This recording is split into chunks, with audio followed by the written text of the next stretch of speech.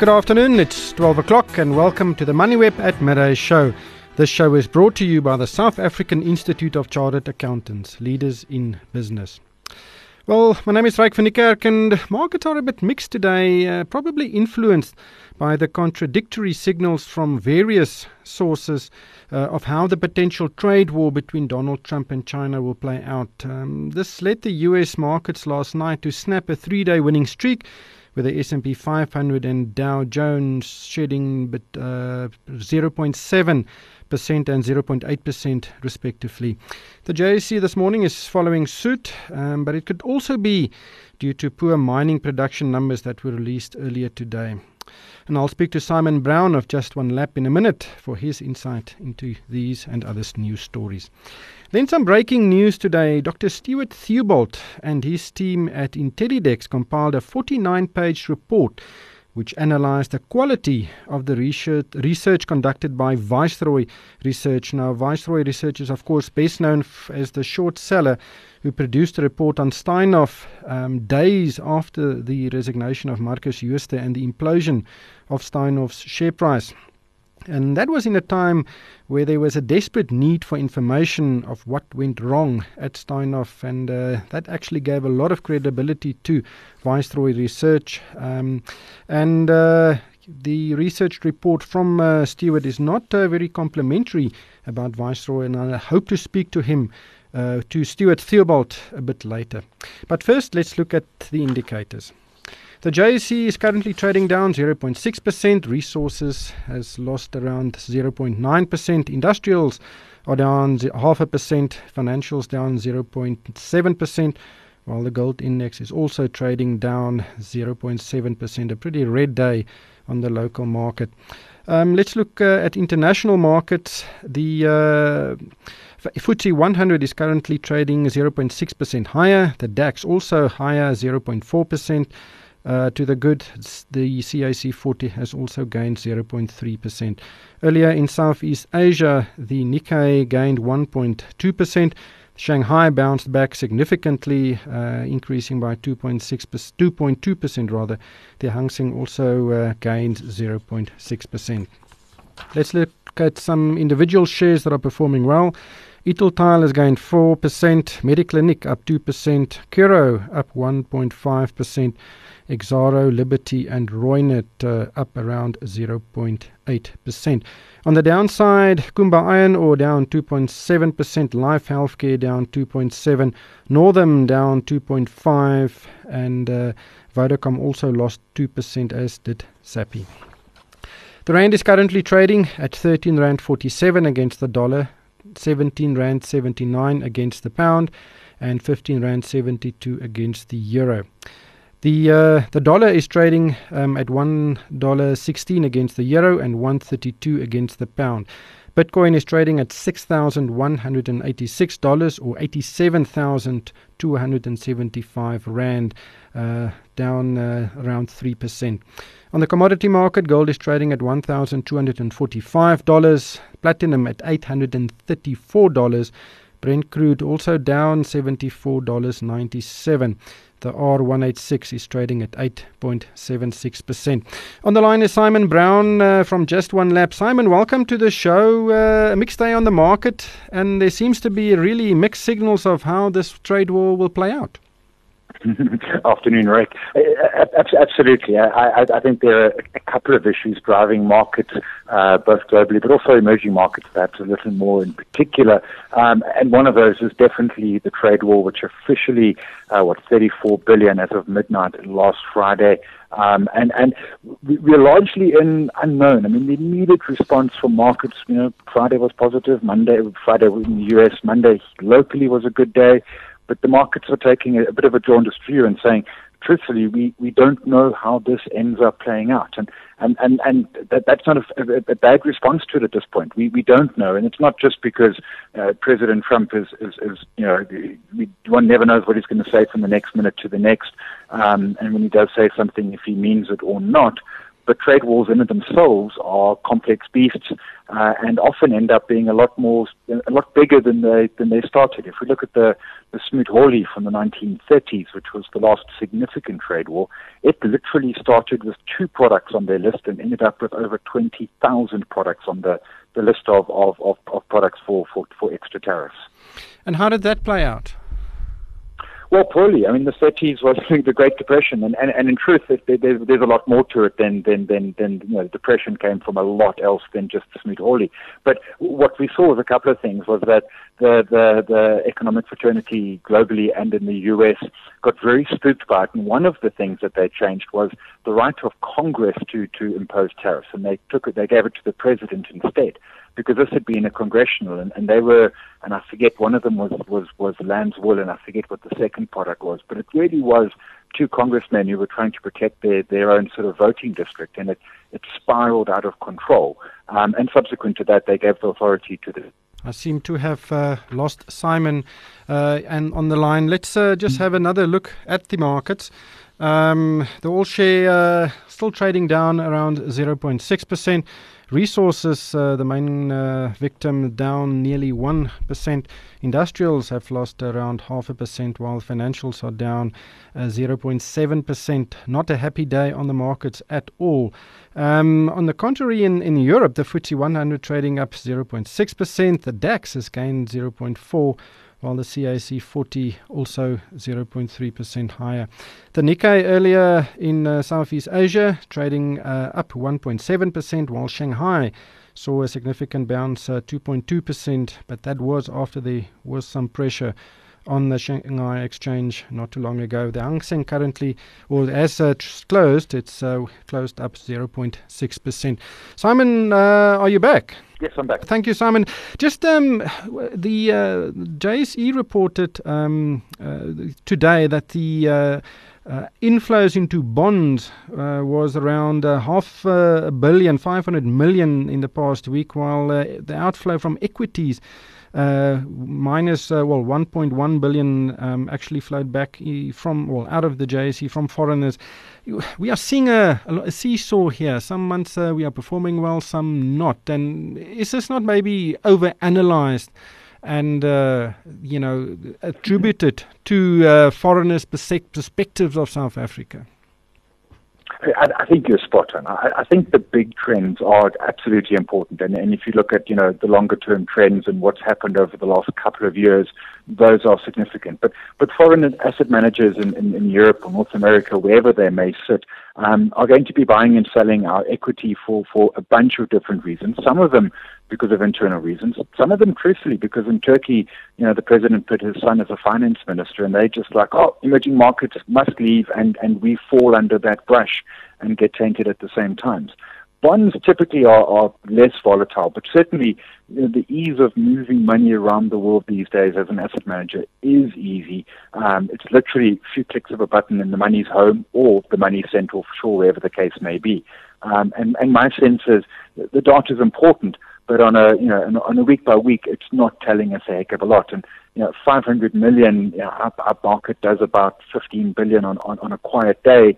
500 million is not massively significant, and it's much more important to see what that trend has been over time. Unfortunately, the trend over the last couple of years has been foreigners net sellers mostly of our bonds and of our equities. Yeah.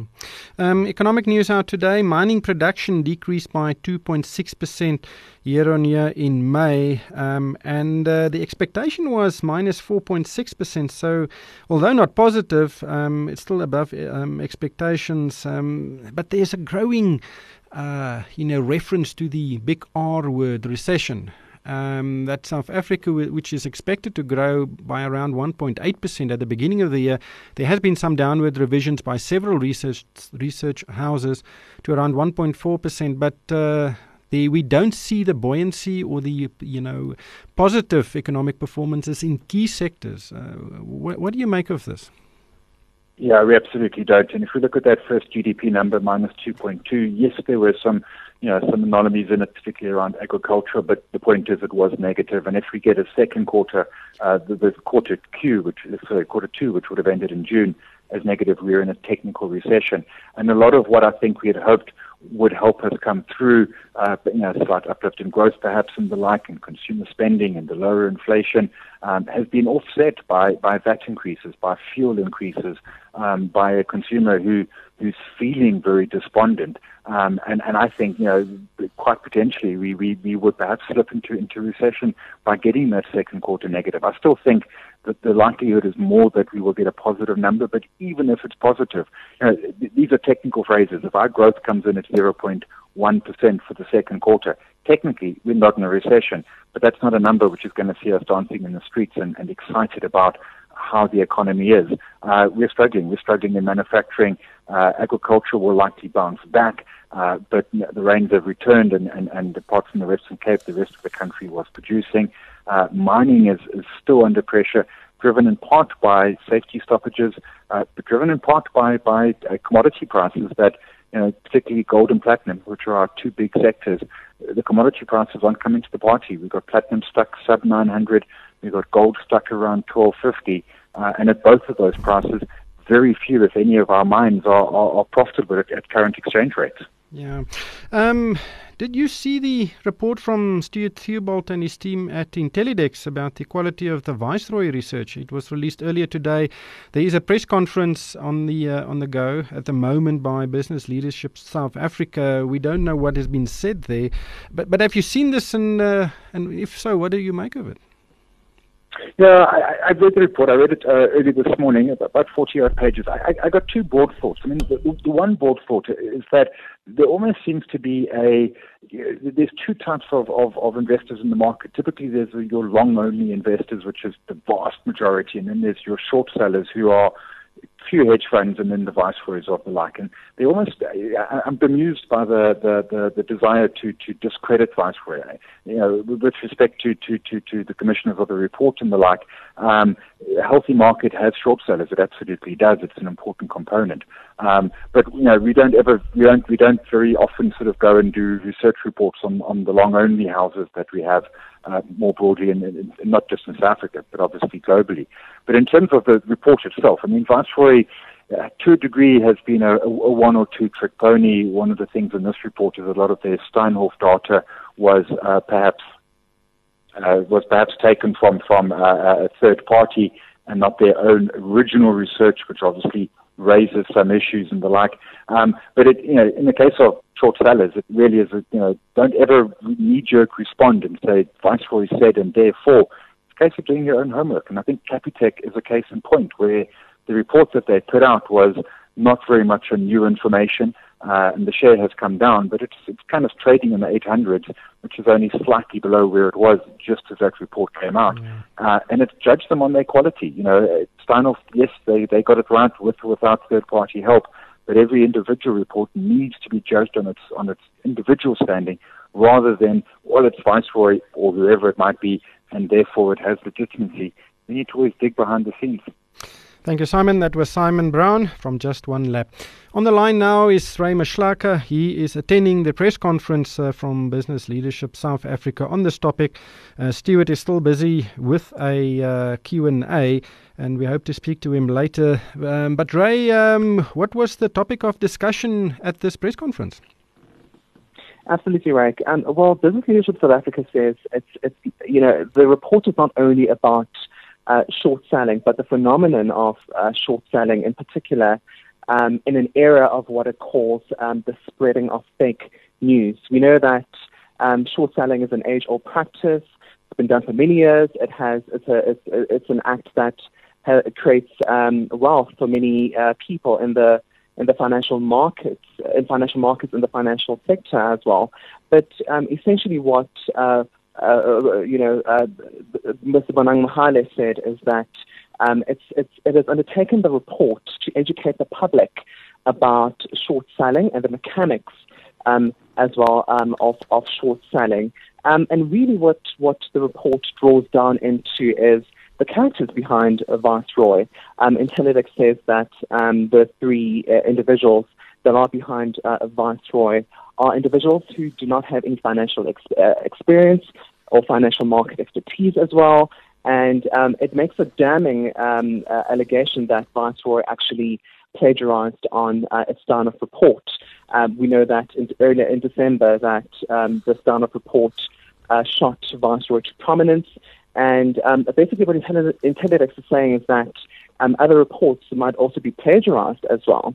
So what Business Leadership South Africa says that now that this report has been concluded, it has been handed over to regulators such as the SSCA, the Financial Sector Conduct Authority, which was previously known as the FSB, and the JSE as well, to give the findings of the report.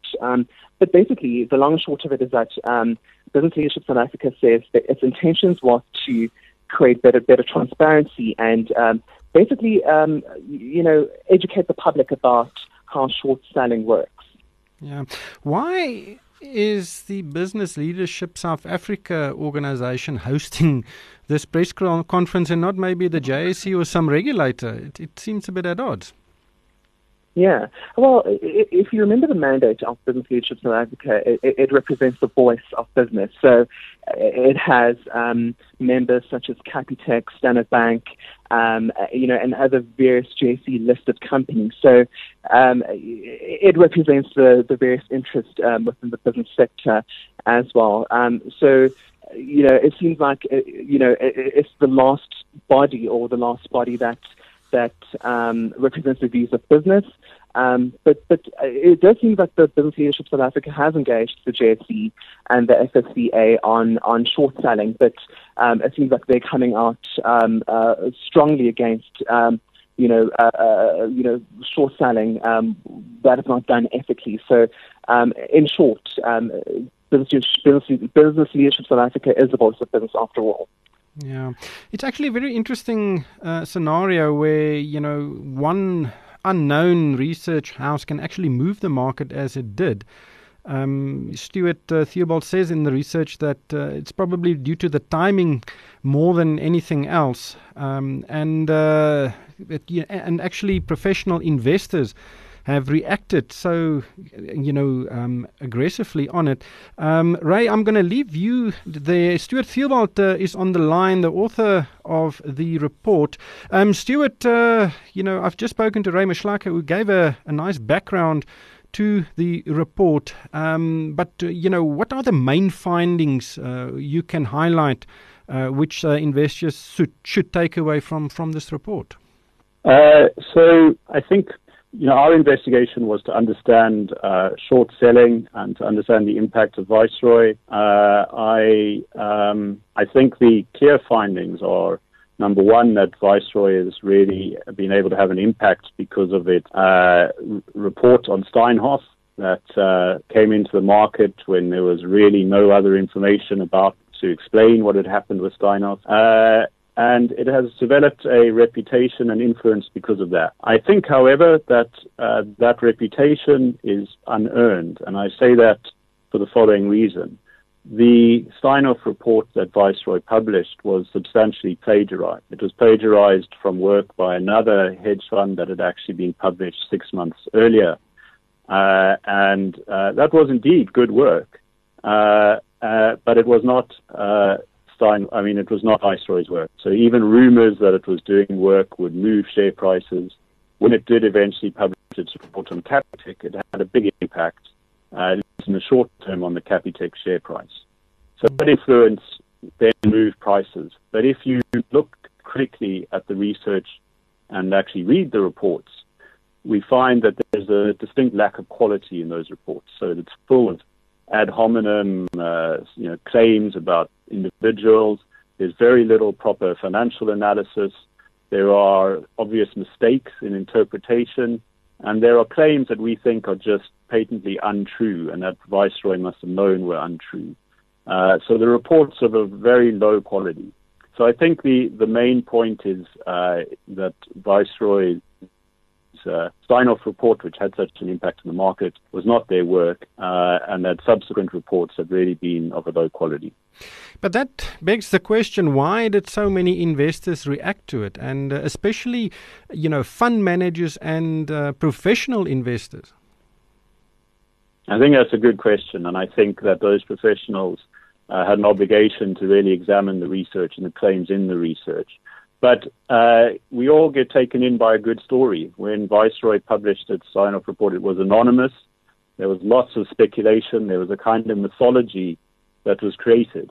But when Viceroy was later exposed, I think, thanks to good work done by MoneyWeb, we discovered that the people behind it were a former social worker who had been disbarred for dishonesty and two 24-year-old Australians. That kind of really was very different to the mythology that had been created of the kind of big Wall Street market gurus. And we didn't really change our, the myth sort of existed to some extent and continued to exist. So I think now professional investors and markets need to come back down to earth and understand who these people really are. But what can the consequences be for, putting out such reports?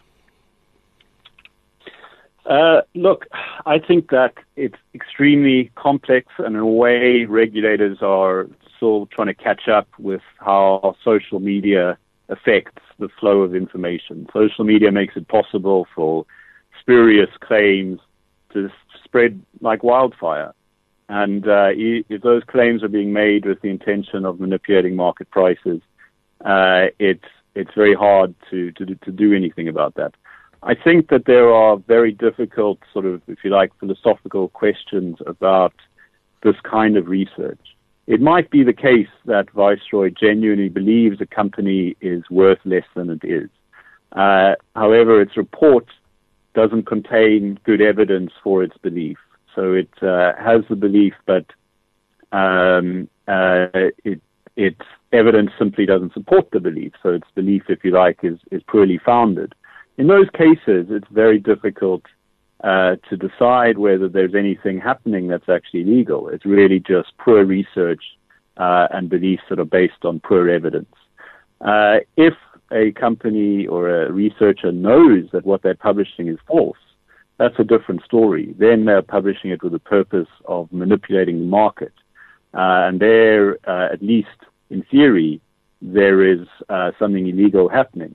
Now, the problem is telling the difference between that case where they know that they're publishing false information and a case where they have a genuine belief, even if their information doesn't support that belief. It's an extremely difficult and tricky area, and I think regulators are still grappling with that, and this is a problem for regulators all over the world, not only South Africa. Viceroy has responded to your research. It published a statement, which we will publish on the MoneyWeb website in a minute. But it just states that, they expect their work to be treated with the same skepticism as that of any party. And they have advocated the quality of the due diligence. That responsibility, still remains with readers. So, as you say, if the intent was to disrupt the market, it's a total different story than just putting poor and plagiarized research into the market. Yes, it is a different story. I haven't yet seen Viceroy's report. If they say that they want to be scrutinized like other researchers, well, that's great. That's what we've done. Just lastly, Stuart, why did you do this research? So we were commissioned to do the research by Business Leadership South Africa. They asked us to do it. I think you can ask them why, but from my understanding, they were concerned about Viceroy's research. There were lots of talk in the market. The Reserve Bank and the National Treasury had called it irresponsible, and they wanted to understand what was going on. Now, we accepted the commission on the basis that our work was fully independent, that we would deliver the results of our research, and that we can find either positively or negatively about Viceroy. We certainly do not commit to any preconceived conclusions, and we did deliver our work independently. So that, I think, is the background to doing the research. Just an interesting tweet here. Stuart, do you know how much, or do you have a sense of how much money Viceroy made off the Steinhoff report?